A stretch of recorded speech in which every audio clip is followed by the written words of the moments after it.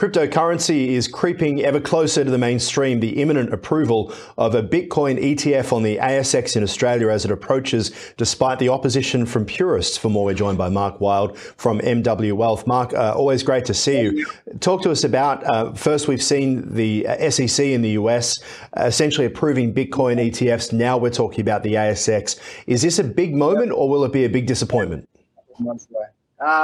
Well, I don't think so. Are you going to invest in it? I mean, I'm sure there's many of your friends or colleagues or whoever want to invest in this in this ETF, because what it's doing is just creating so much excitement that wasn't there previously for Bitcoin. So what we've seen is the price of Bitcoin go from US 16,000 to around US 48,000, which is quite a significant jump. And I think it's largely to do with the announcement of the ETF in the US, but secondly, and not to the same scale as the US, that coming on board in Australia in the next couple of months. I feel like we've been here before, right? We've been excited about Bitcoin. To hear the CEO of JP Morgan speaking at the World Economic Forum at Davos last week saying it's all about nothing.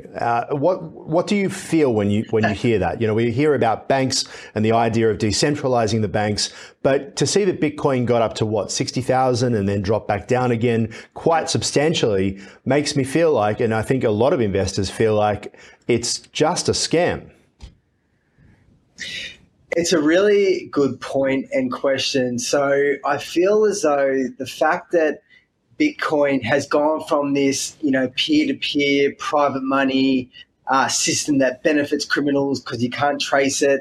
So the real purists out there, the fanboys of Bitcoin out there, would hate this, because all of a sudden it's gone from that disruptive peer-to-peer money lending system to a regulated and custodized financial security that's controlled by financial giants like BlackRock. So what that's doing, Aaron, it's removing all the haze, it's removing all the ambiguity, and it's just the price. It is what it is. So if you invest into a blue chip stock, I mean, whatever someone values that stock at is what you're going to pay for it. So Bitcoin is going to be no different. No, I get that. But I mean, you don't expect a stock to drop by 50% as quickly as we see with Bitcoin, right? And that has been the kind of the ongoing problem, is about how volatile. I mean, Bitcoin and crypto takes volatility to a whole new level, right? There's a lot of opportunity, but if it goes south, we're seeing a lot of people losing.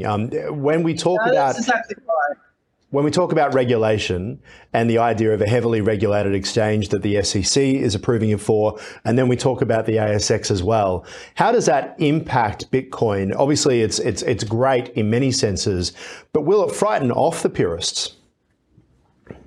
Yeah, I think it will frighten off those pure purists that really wanted it because of its disruptive edge. And with your comment before about, it's volatile. Yeah, I mean, no one's arguing that it isn't a volatile asset class, but I think that could potentially change now that it's regulated, now that financial giants are controlling it. They're removing all the complexity away from Bitcoin, and it's going to be on the market. What you pay for it is what you pay for it. What someone else thinks it's worth is what they think it's worth. So I don't think it's going to be as volatile anymore, Aaron. All right. And just quickly, how does the SEC's approval, do you think, influence the perception of it as digitized gold? Do you think that will help, or do you think it's the same question about the purists being uncertain?